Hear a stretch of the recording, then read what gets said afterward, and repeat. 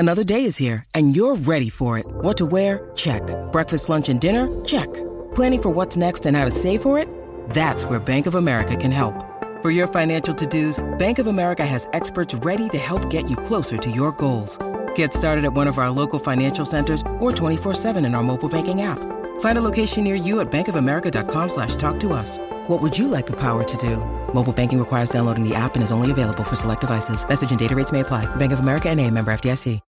When you need mealtime inspiration, it's worth shopping Kroger, where you'll find over 30,000 mouth-watering choices that excite your inner foodie. And no matter what tasty choice you make, you'll enjoy our everyday low prices, plus extra ways to save, like digital coupons worth over $600 each week. You can also save up to $1 off per gallon at the pump with fuel points. More savings and more inspiring flavors make shopping Kroger worth it every time. Kroger, fresh for everyone. Fuel restrictions apply.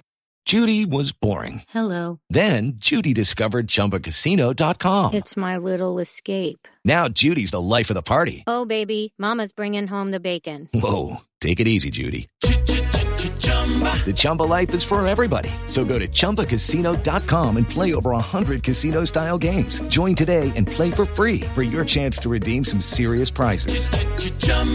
ChumbaCasino.com. No purchase necessary. Void where prohibited by law. 18 plus terms and conditions apply. See website for details.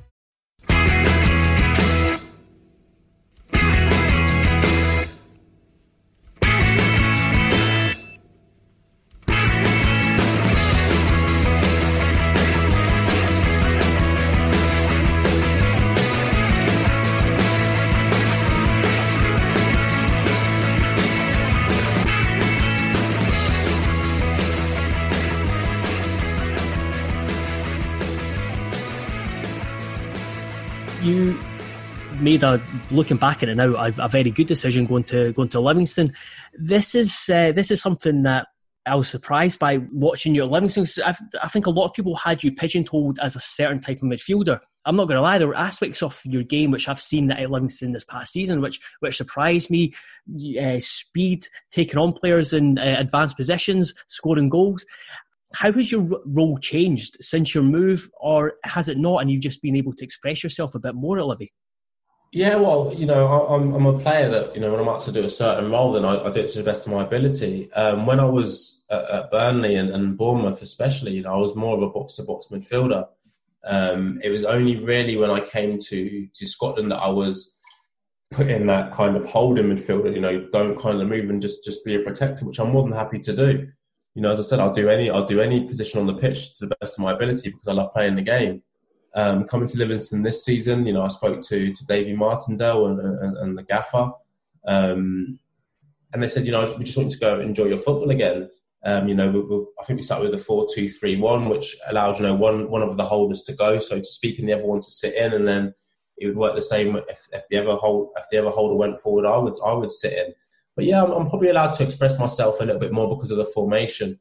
It allows me to do that, and I've played right at the diamond a couple of times this season. And like I said, I always give my best, but it's I was used to going kind of box to box when I did play down in England. It was only really when I came to Hibs that I was put in that holding midfield role, and you had two other midfielders who would go and support the attack. So there was no need for me to do that. Where at Livingston, as you said there, I got a little bit more freedom to get about the place and kind of express myself.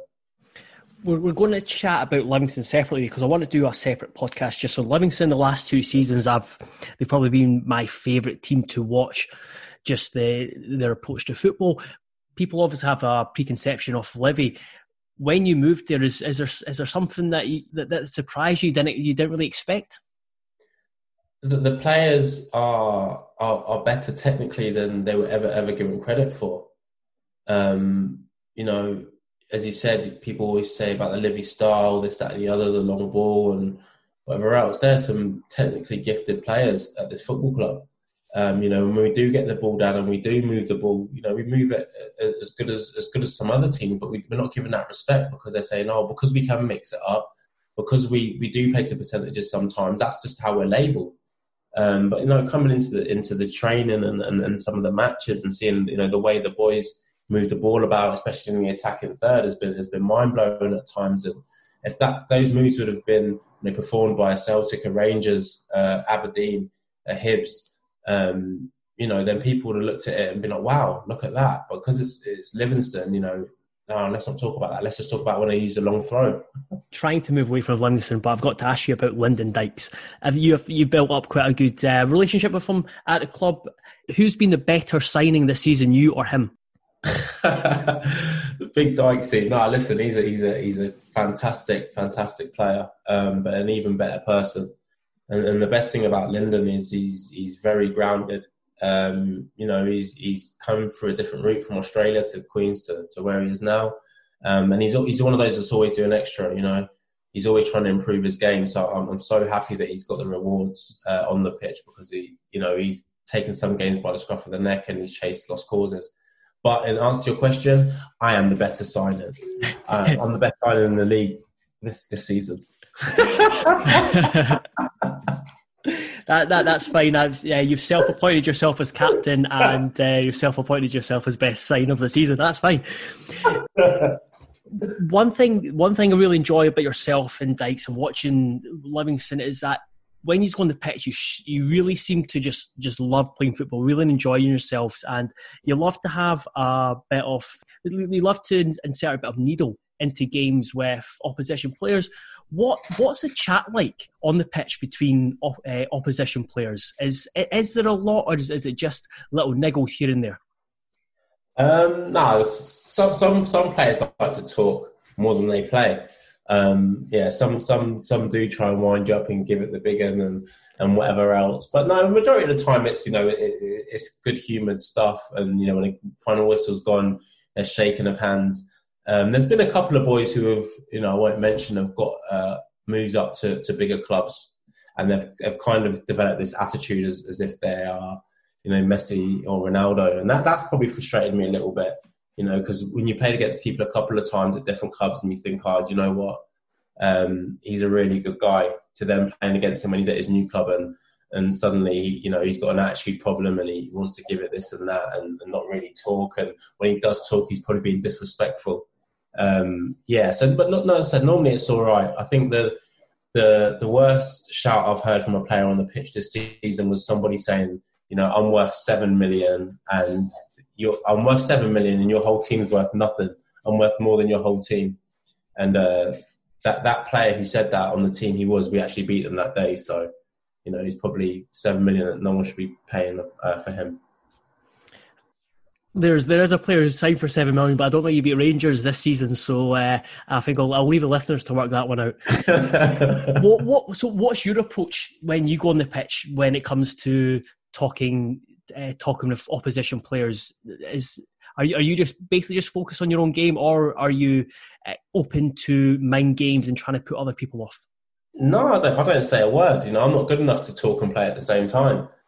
So I just leave people to it. If someone wants to have a chirp at me, then sometimes I'll give stuff back. But I'll never be the one to start a conversation where I'm trying to get a player off their mind, or off their game, or get into the player's mind. That's not me. I try and do my talking on the pitch, and as I said, fully concentrate on the job in hand. Don't get me wrong. From time to time, I've had conversation with players because they've wanted to say something first, but. On a whole, that's not something that I do or go about or, have time to even concentrate on, because if I'm concentrating on talking to them, then I'm slightly off my game. I've just realised who that, I think I've realised who that player is who was. You don't Google him, yeah? No, I was thinking, I was like, I'm sure there's someone else that moved in the summer for 7 million. And then it clicked, it was Mr. Julian, I think. But I won't ask you to confirm that. So before we move on to talking about your coaching courses and doing a bit of punditry, I wanted to ask you about Scottish football in general. There's a lot of intricacies about it. It's an unusual place, and having been part of it for a good few years now, what's your view on Scottish football as a whole, and has that altered since you first arrived? It's not altered, because I came up here with a clear mind, and I didn't have perception of what I thought it would be like. I think that down in England, a lot of people disrespect the league. I think it's looked upon as being low quality and this, that, and the other. But they're never players who have played in both. It's always the armchair fan. It's Fat Dave who sits on his on his laptop and writes stuff on Twitter. It's never anyone who's probably even like watched more than 2 Scottish games live or anything like that. So yeah, for me personally, I think it's a really good league. It's a competitive league. Don't get me wrong. There's a range of teams in terms of the quality, but there's a range of budgets as well. So as you've got Celtic and Rangers at the top end of it, and at the bottom end of it, you've got. Well, I wouldn't even put Hearts down there because they've had a catastrophic season, but they're not a terrible team. But if you look at the league table, it would be Hearts and Hamilton, I think, were the bottom 2. So yeah, there's a variety of teams and quality, and that's probably why it's given that kind of perception down the road that you watch some games and they think, oh, this team's terrible, or they watch other games and think, oh, that team's actually all right. But teams set up in different ways, and they have to set up in different ways because we went head to head with Celtic, head to head with Rangers. We get beat every single day of the week. We have to try and devise a plan that's going to allow us to beat them by playing a different way. Yeah, definitely. I'm obviously a huge fan of Scottish football, and I think the different qualities each team brings, the different budgets, I just think it just basically adds to the Scottish football experience. Whether it is playing on the plastic pitch at Livia or the different stands at Hamilton, or you can go from Hamilton one week to Ibrox the next, and I do like that kind of that difference, and it's still, I think, relatively grounded as well. Yeah, no, exactly that. I totally agree with every point you've made there, and that's kind of the great thing about the game. People are going to play different ways and see different styles of football. And definitely, it's definitely a more grounded league in terms of the individuals and the kind of interaction that the majority of the clubs try and have with the local community. Now, getting on to looking ahead to your career after you're playing, you've started to do coaching courses, and I think you're involved in coaching some of Livy's teams or below the first team. When did you realise you wanted to get into coaching? I remember sitting and having a conversation with Eddie Howe relatively early in my career. It probably been the season that he left and I left, and he said your career will flash before your eyes. He said before you know it, you'll be ready to retire and you'll be done in football. And he said, believe me, and that's if you have a full career. He said if you get injured like he did, he said, heaven forbid that it doesn't happen to you, but you've got to start thinking about what you want to do next. And I remember at that point, I was like, oh, whatever. I'm still young, I'm 22, 23, whatever, leave me alone. I'm going to be playing football forever. But I got to probably about 24, and I thought to myself, do you know what? You do have to start thinking about it. I think I'd seen another player got injured early. Martin Patterson, his name, was a centre forward at Burnley, and he was struggling with injuries, and he was early 30s, and I was thinking, wow, or maybe 29, that could happen to me anyway. And I was like, right, from this day forward, because I'd already started writing a few things, almost like keeping a diary when I was at Bournemouth in terms of administration and whatever else. But I didn't really have that many coaching sessions within it. But from that day forward, I've began to document everything that I think would help me going forward. And I've got a kind of a black book full of stuff, scenarios, coaching sessions, how I felt as a player when this was going on, how I would then deal with that as a manager. So as a player, I've got it all written down. And, especially in this lockdown, I've kind of gone back and answered these questions, what I would do as a manager. So for me, that's helped me. But so I'll say from the age of maybe 24, I've kind of looked forward to the next step, which is really early in terms of, wanting to become a coach and thinking about your career ending. You talk about a black book, that's massive because of the different managers you've worked under, the different personalities, that you'll have a lot of reference points, not just in case of training sessions, but have you also jotted down like incidents that have happened at clubs or how managers have dealt with players and kind of your view on that? Yeah, like literally everything like that. And the scenarios are probably more important than the coaching sessions, because coaching sessions could be found online.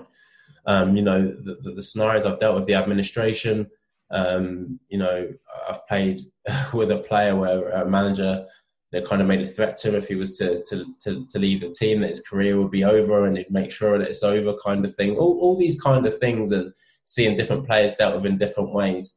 You know, if I've found interest in them, or if I've been close enough to them, whether it's, you know, involved me or someone close to me who's been willing to discuss it, you know, I've always jotted those things down. So yeah, you know, the scenarios in there are huge, and they're things money can't buy. You know, they're experiences and stuff I've been through that money can't buy. And as I said, you know, I've learned as much from the good managers and the good things they've done as I have from the bad ones, and seeing them deal with situations and thinking, wow, that's totally wrong. You know, I've jotted it down and been like, I will never deal with it in that way ever. And what does a coaching course involve now? How long have you been doing it, and what kind of stuff does it involve? So I've currently I've done my UEFA B, and then I'll be stepping on to my UEFA A this summer. So the B is just the footballing side of things. You know, it's nothing else other than that.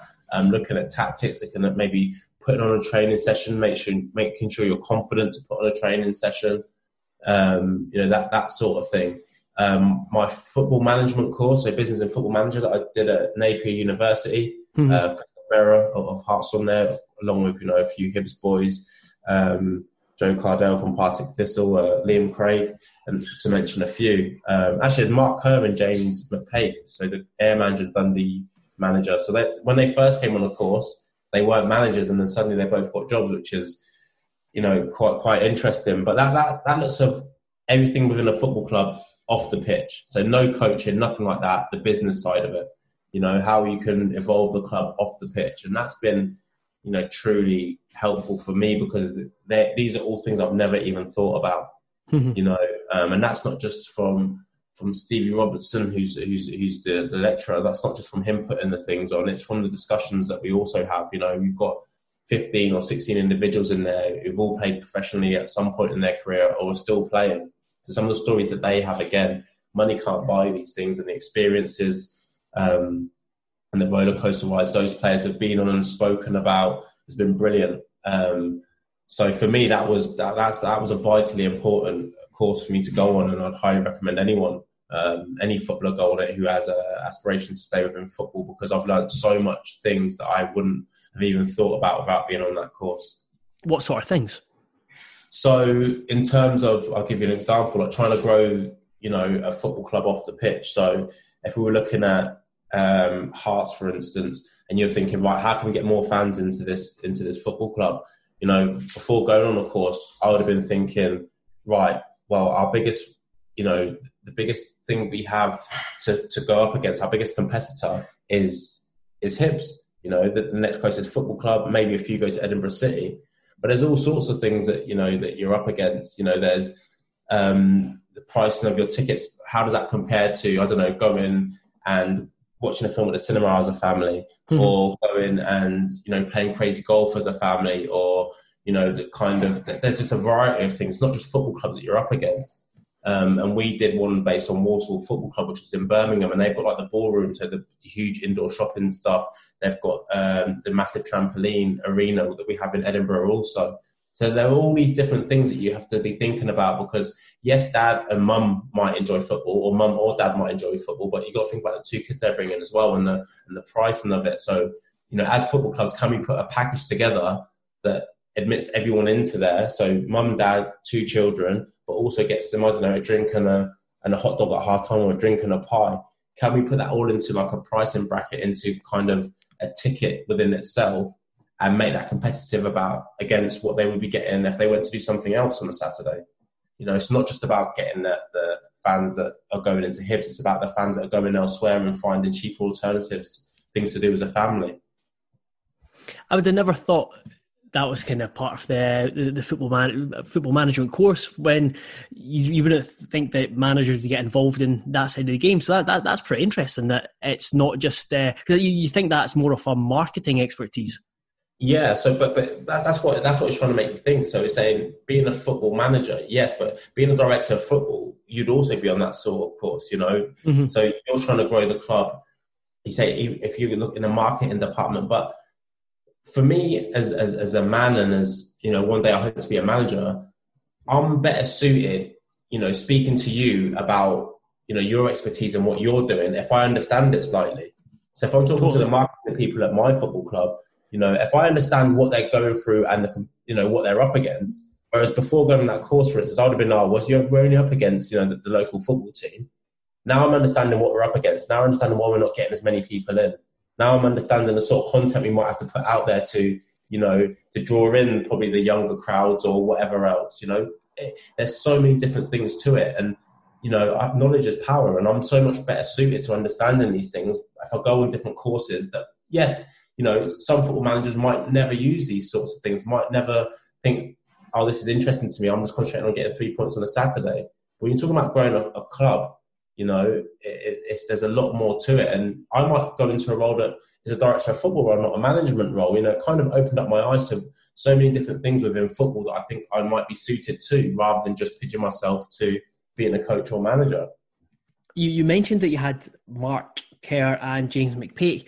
Were you in class with them, or did you speak to them once they'd been in charge at Ayr and Dundee? Yeah, so obviously, Mark obviously got the job a bit later, so he was in class as a player / someone who'd done his coaching badges, to then he was Ayr United manager. Darren O'Day's another one. He started off, I think, playing maybe East Kilbride, and then he was at Motherwell, now at Celtic. So his journey has been brilliant, and kind of been on on that path with him and talking to him about it. So, these boys have been more than happy to freely offer up their experiences. It's obviously a secured environment in terms of you can say what you want to say and it won't go any further. Mm-hmm. So it's been absolutely brilliant, and to tap into their heads, and they're in positions now which I would love to be in one day, has been fantastic for me, and a huge learning opportunity that I've kind of grabbed with both hands. Because I was just picturing that those two turn up to class and just kind of say to the guys, "Don't do it, boys. It's a miserable existence. Don't do it." No, they still got the enthusiasm and everything that they had before, and they're really enjoying it. Don't get me wrong; they've both been hit with some challenges along the way, but we kind of expected that. But to hear their stories firsthand is invaluable. And even with them now dealing with this sort of thing, it's a difficult job for them. But no, they both thoroughly enjoy it, and I have no doubt they'll both thoroughly be really successful in what they're doing. And it's just been great to have them on the course. Really, really good, as well as players who are currently playing now. I'm fascinated by the transition from player to manager, and the mindset change that brings with it, because you see it when a manager gets sacked, and it's always said, if you could sack all the players, but you can't, because they're contracted. How that there's obviously just much less job security in management than there is as a player. Is that something that you thought about or concerns you?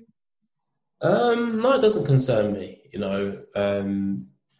I'll put myself in the best possible position with all the studying that I've done to this date, and I'll do to the date of my first management job. Nothing can ever prepare you for doing the actual job. I'm not going to sit here and pretend that I'm going to know everything going into it, but I can best prepare myself for that day. My mindset as a player was always, I'm never going to be a Messi or Ronaldo. I'll always try my hardest. I'll always work as hard as I possibly can, which I've done for a vast majority of the time, other than obviously the experience at Burnley. But as a coach, I think it's different, because there's no glass ceiling really to what you can go on and achieve, as long as you're willing to keep learning. And I've worked under some managers who I spoke about when I said, it's a job to them, it's a job title. But I also worked under managers who football's a lifestyle to them, and those lifestyle managers are the ones who have been a lot more successful. And that's kind of the dedication that I'm willing to put into it. And I won't fail through the lack of preparation in terms of going into management. I'll fail because maybe one, I'm not good enough, or two, it just wasn't the right fit for me at that club. But I definitely believe in what I'm doing, and I definitely believe I can get to where I need to get to. What have you been doing with Livingston just now, and what have you found of your early experiences coaching players? So I've been doing the reserves, which has been really, really enjoyable. And And I found the experience, invaluable. I've mentioned that word a few times, but this is another one of those scenarios. I think as a player, it doesn't mean you're going to be a good coach. So I don't go into that thinking, right, I'm coaching you boys. I'm Marvin Bartley, the player. I've played this amount of games in my career. I've achieved this in my career, so I must be good at coaching. That's not how it works. Yes, as a player, I have a reputation because I've played at the level I've played at. But as a coach, I'm a nobody. And I have to remember that. I'm going in there as a nobody. Yes, they might respect me a little bit more because they've watched me play before. They've supported a team that I've played for. Okay, that's the first hurdle jump. But there's another 15, 20 hurdles that I need to jump. I need to be good at what I'm doing. I need to be able to take what's in my mind to project it out of my mouth so you understand it. I need to also realise that not every training session is going to be great and some of them are going to be poor, and I'm going to have to be big enough man to stop it. I want to have to be big enough to take criticism from players who, no disrespect to them, couldn't play against me on a Saturday. Mm-hmm. These are all things that you have to, when going to coaching, you have to accept, especially from player to coach. You have to accept these things. If you don't accept them, amongst other things, then you're going to fail. Because, you're going to have this reputation, I was this big player, I should get this massive job. Well, no, you're a good player. It doesn't mean you're a good coach. Doesn't mean these players are going to listen to you. And that's one thing, when I go in to coach those boys, I spend a lot of time planning sessions because I know that when I go in there and put the sessions on, I'm being judged as a coach. And I know people are going to be asking, oh, what's Marvin like? Oh, no, he's a really nice man. Like, yeah, he's a decent player, but our coaching's poor. And that's my next journey. I can't afford for that, reputation to be hanging around me. Oh, he's a poor coach. So I have to put everything into it, as I do with my player. Just what you were saying about the players and turning up, and they'll have a kind of expectation of you. Do you want, looking ahead to yourself as a coach, do you want your players to, if not question you, ask why, or give their opinion rather than basically you telling them what to do and they do it? Definitely.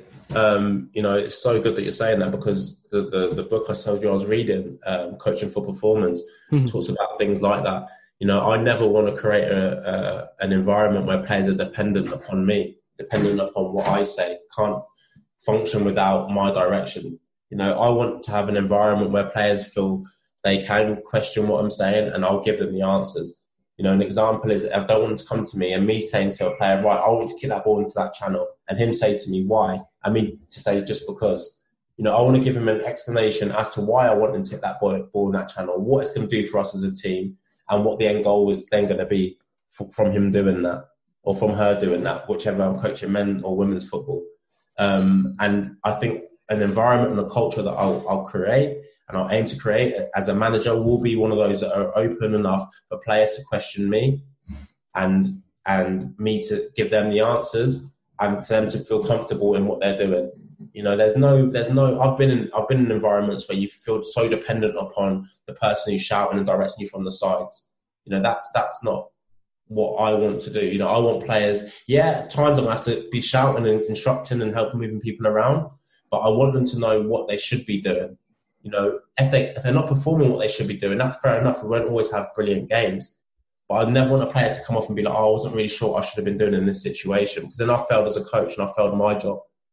And that's not an environment that I want to have. I want to have 11 independent players, but when we come together, we're a fantastic team, because we all know our jobs, we all know our roles, and by the right back doing his role, it allows the right midfielder to do his role. By the right midfielder doing his role, it allows the striker to do his role, and we're all on the same page. You don't need 11 fantastic individuals for that. You just need 11 boys or girls who are all on the same wavelength and are all willing to work for each other. Moving on to punditry. What was the thinking behind getting into it and going on Sports Scene? There was nothing behind it.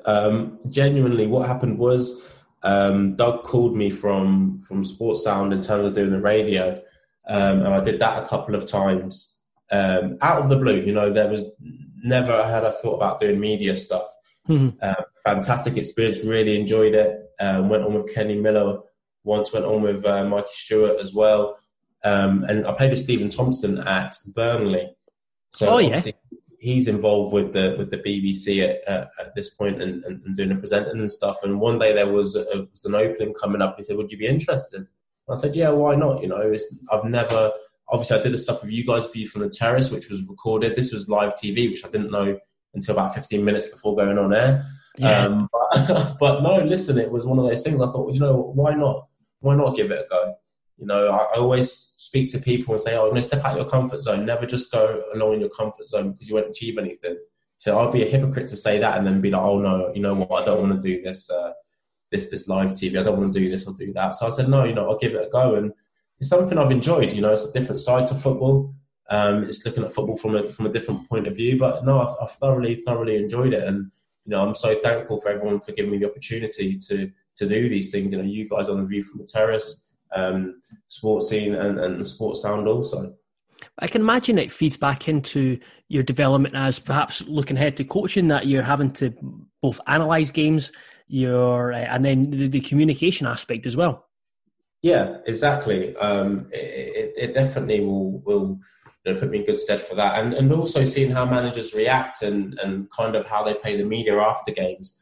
You know, I kind of, when you watch Sportsy, and all of us do, you know, and a team wins and the manager comes on after, you know, if it's not a team that you support, you're kind of not even concentrating on what's going on. Mm-hmm. But when it's a team that's lost, you're like, oh, let's see how this manager comes across. Let's see what he has to say. And you might have no interest in the game. You might not even have watched the game. You just heard after that it was 4-0 to one team. And, you're instantly drawn to that manager who's lost the game. And, you know, for me being on that show, I can kind of see how these managers go about their work after a defeat. And, you know, some do it rightly for me and some do it wrongly. So as I've learned from managers I've played under and coaches and whatever, right and wrong, I'm learning now from managers, when you lose a game, that's when all eyes are on you. And that's when you've got to really probably calm down from what you said to your team in the dressing room and come out and give the message that you want to give, you know. And I've really learned that from being on the show because I've watched so many manager interviews and you know, I think it'll put me in good stead. Hopefully I don't lose too many games, but, you know, if I do come up on the end of a drubbing, I hopefully can come across afterwards and put my point across without, you know, people realising how angry I actually am. Yeah, that does seem like it's one of the most difficult aspects of a managerial job, trying to communicate after a bad result, because fans want managers to come out and be honest, and then they'll come out and they'll look to shield players and fans will roll their eyes. Then there's incident with Ian Cathro when he got interviewed after a Raith Rovers game and he just couldn't string words together. I know how he feels. But as a player, and then you're looking ahead to management, how do you want your manager to deal with a loss? Do you want him to dig you out? Do you want him to say what he said behind closed doors? Or do you want him to kind of put up a shield between yourself and criticism? Personally, I have no problem with the manager criticising my performance if he believes that I haven't performed to a level that he expected. But the flip side of that, as a manager, if you're going to criticise individuals, then you have to make sure that the stuff that you've been putting into these individuals over the last few weeks on the training field I'm talking about and explaining roles to them has been brilliant. Because yes, to criticise your players, that's fair enough. And me personally, Marvin Bartley, I accept criticism from a manager if he wants to go and do it publicly. Because I know if I haven't performed well, you know, so if I know I haven't performed well, I'm not expecting him to go out and say, oh, then Marvin was okay today. If he wants to say that Marvin was poor and I was one of the factors why we lost the game, then I'll always take that on the chin. But if the manager's then going and saying that, but during the training week, all we're doing is playing five-a-side, then I would have a problem with it. You know, but if he's doing everything he possibly can and I'm just not taking on instructions or I'm not performing those instructions to a level that I should be, then I'm more than happy to take criticism. And I think as players, sometimes we get too caught up on it. You know, oh, the manager's against me. No, the manager's playing you. No manager wants their player to fail. Mm-hmm. There's not a single manager out there who'll be like, I want my player to fail. That doesn't happen. So sometimes I think we take it too to heart in regards to what they're saying and, oh, the man doesn't like me. No, he's playing you. She's playing you. You just haven't performed. So just take that on the chin. If it's an opposing manager coming for you, it's slightly different because they don't see you, you know, during the week. They don't know what's going on with you. But if your manager comes out and criticises you, then, as I said, that's fair enough. But he or she has to also make sure that they're doing their job as well during the week and they're giving clear instructions and they're giving a game plan that should have worked had you performed to the level they expected you to.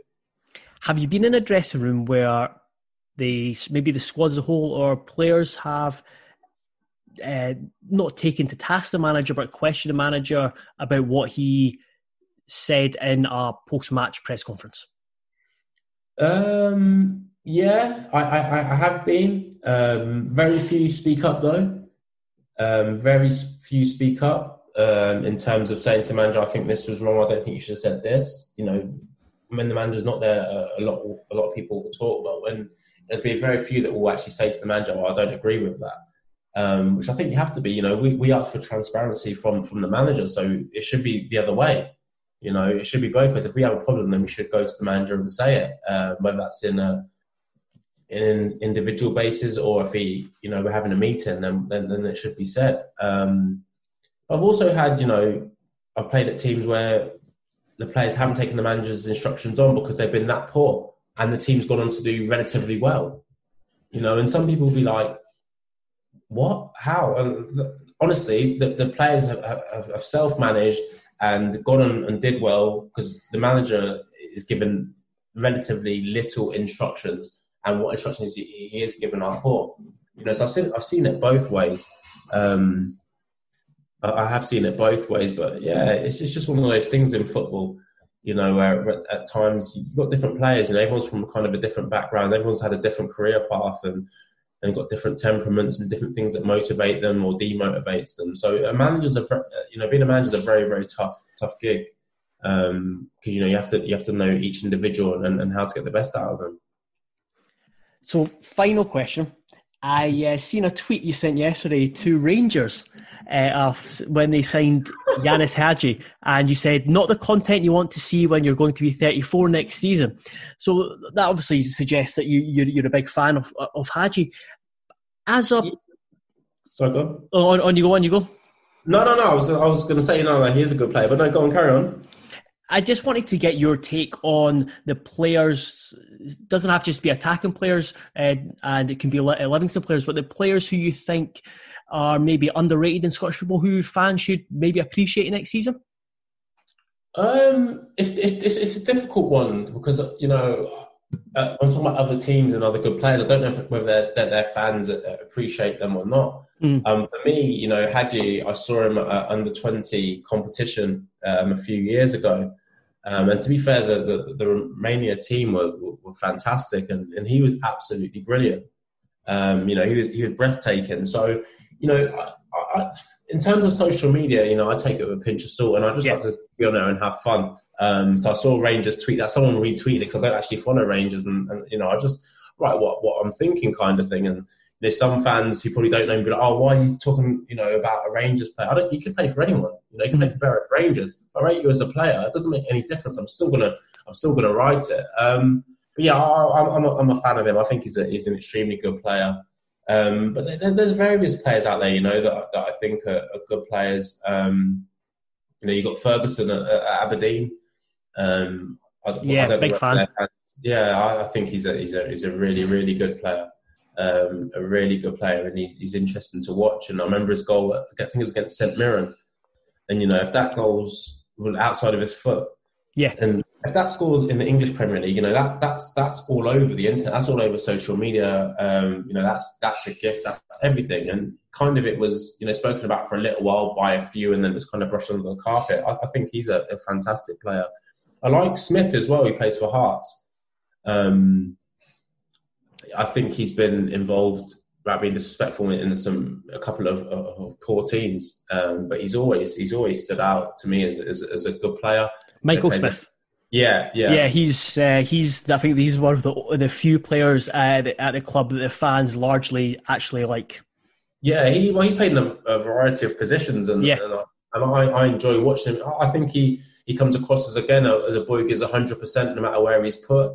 He's going to give his all for the club. But I was just thinking the other day, someone was asking me about, kind of my Hearts 11. And when I put different players in, there's been some good players that I've played against there. But Smith for me, last season I think it's been fantastic. There's a few Livingston boys that are underrated, for sure. People don't really kind of see what they're doing. John Guthrie's a centre half that I hammer every day in training and tell him that he's terrible. But if I'm honest, he's been fantastic, throughout this season. Yeah, I do. I remember when Livy signed him last season, or sorry, in the summer, and there was quite a few Walsall fans tweeted the club or tweeted the announcement, and basically weren't overly positive about him. But I think he's been absolutely fantastic when you consider the players he has filled in for. They've obviously Craig Halkett and Declan Gallagher left. He's been really consistent. The biggest one that I found transformation from last season is Stephen Lawless. Yeah, Steve, he's been absolutely brilliant. He's hit about 100 penalties, mine, but no, he's been a brilliant player. And I remember him from before, watching Partick, and he always had ability. And I think he just come into a team this season where he's been allowed to kind of express himself. Mm-hmm. And this is why I talk about football, and people talk about individuals. And as a team, Livingston, we finished 5th in the league, but I don't think any individual within that team could have had a better season than had they been elsewhere. No matter where you put them, no matter where they go. And that's when people say to me, what about this player? What about that player? Yeah, they suit our style. Mm-hmm. Our whole, ethos and the way we play and whatever else is perfectly suited to them playing. That's why, going away from Livingston, you see players go from one team to another and you're like, wow, he's not the same player. Kind of like Walsall, John Guthrie. When he was there, they were hammering him, he's no good, this, that, and the other. He comes into our team, he gets $1 million because people around him, the style we play, and that's what I mean. It's the same with managers. Paul Heckingbottom at Hibs, some people are like, this guy's terrible. But I wouldn't be surprised in 3 years' time if he's managing the English Premier League, because it's just where you are. You're at the right place at the right time, and it doesn't always happen that way.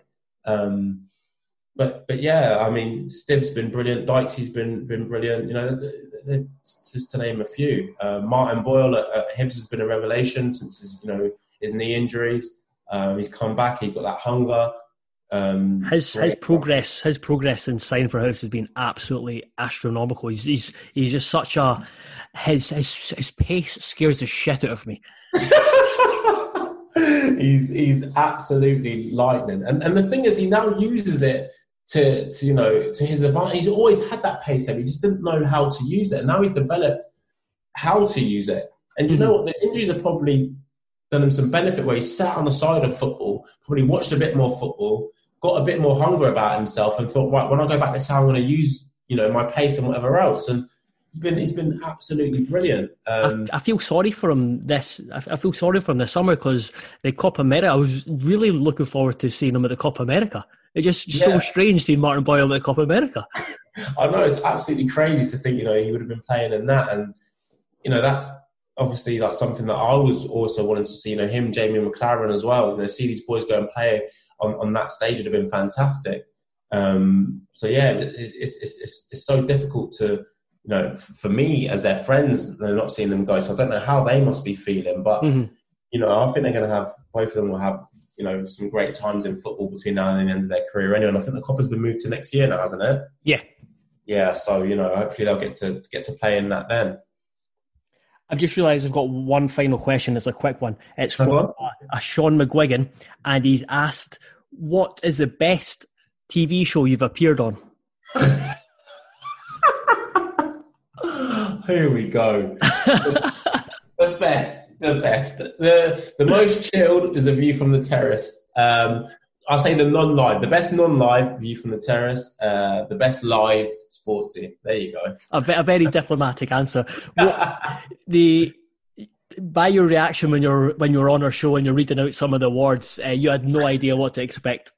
No, I had honestly zero idea. I quickly got to the gist of things and knew what was going to happen. But yeah, reading the awards, I had no idea, and that's why I was reading them in my head like 2 or 3 times to be like, do they really want me to say this? Is this really what this says on here? Or suddenly I can't read. But no, it was brilliant. What an experience, and seeing my friend Robert as well slide down his chair when I was looking for him. Yes, I've never seen someone both move so quickly downwards but also change colour at the same time. Oh, absolutely great. It was a great time. Well, Marvin, thanks very much. I think we've been on for about 2 hours and they've flown by, and it's been, I've absolutely loved this. So thanks very much for taking your time to speak to us and all answer the very very wide range of questions. No, I've enjoyed it, honestly. I didn't even know it had been 2 hours myself. No, it's been absolutely brilliant. So thank you for having me on, and keep up the great work. I listened to Graham Matthew. I was speaking to Graham Matthew, so I'm going to listen to his one. When is his one out yet? Or is it coming out? His first one's out. So the first one about him being a sporting director, that came out last night, I think it did, and then second part maybe next week. Right, so I'll listen to that first part and hammer him on Twitter. That's perfect. Yes, please do.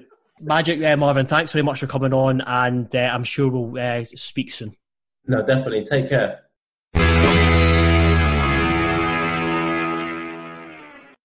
Sports Social Podcast Network.